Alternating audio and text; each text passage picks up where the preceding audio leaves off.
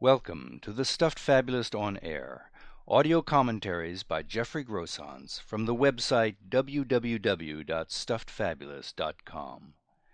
These commentaries present an independent point of view in the form of original fables and parables on psychological, social, political, spiritual, and philosophical questions of today.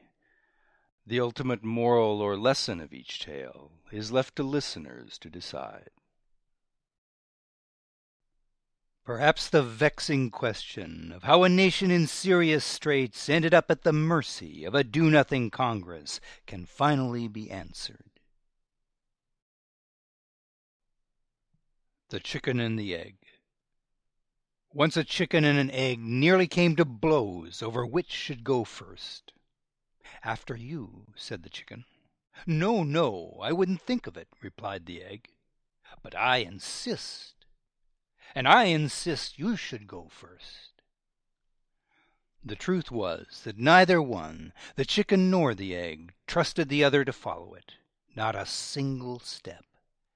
Instead, each was convinced the other represented the very alpha and omega of duplicity, nursing within a conniving heart the darkest of dark conspiracies, to trip it up with some devilish subterfuge as yet unimagined, but assuredly intended to gain some advantage, however minimal or short-lived, somewhere down the road.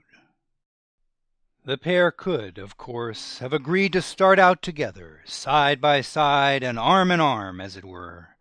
But that possibility, if it did occur to either of them, must have vanished in a determination not to betray the slightest wavering in resolve, and thus risk the loss of a convenient stalemate, a stalemate that denied the promise of any mutual advance, true, yet simultaneously removed all risk of taking a first step oneself that might later prove ill-advised, and, even more importantly, stalled the other. In short, the chicken and the egg came to the decision independently that preventing the taking of even a first step, either of its own or by the other, was the most promising course to follow.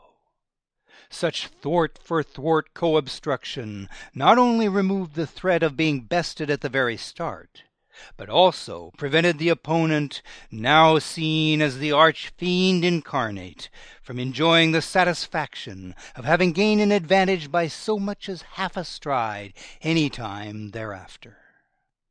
Both the chicken and the egg felt a secret glee at the fast one they'd pulled on the other, even though it meant they never advanced in the slightest from the spot they'd chosen to dig in their heels and make their stand, each congratulating itself on its unwavering cleverness.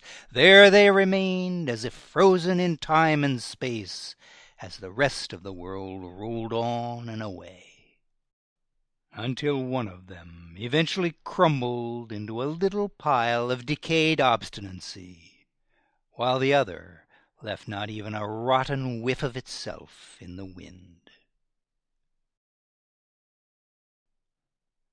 More fables and parables like the one you've just heard are available for reading, downloading, and forwarding at www.stuffedfabulist.com. Bound collections of tales in the series Likely Stories, Contemporary Fables and Parables, and audio CD collections of selected tales can also be ordered through bookstores or directly through the orders page of the website.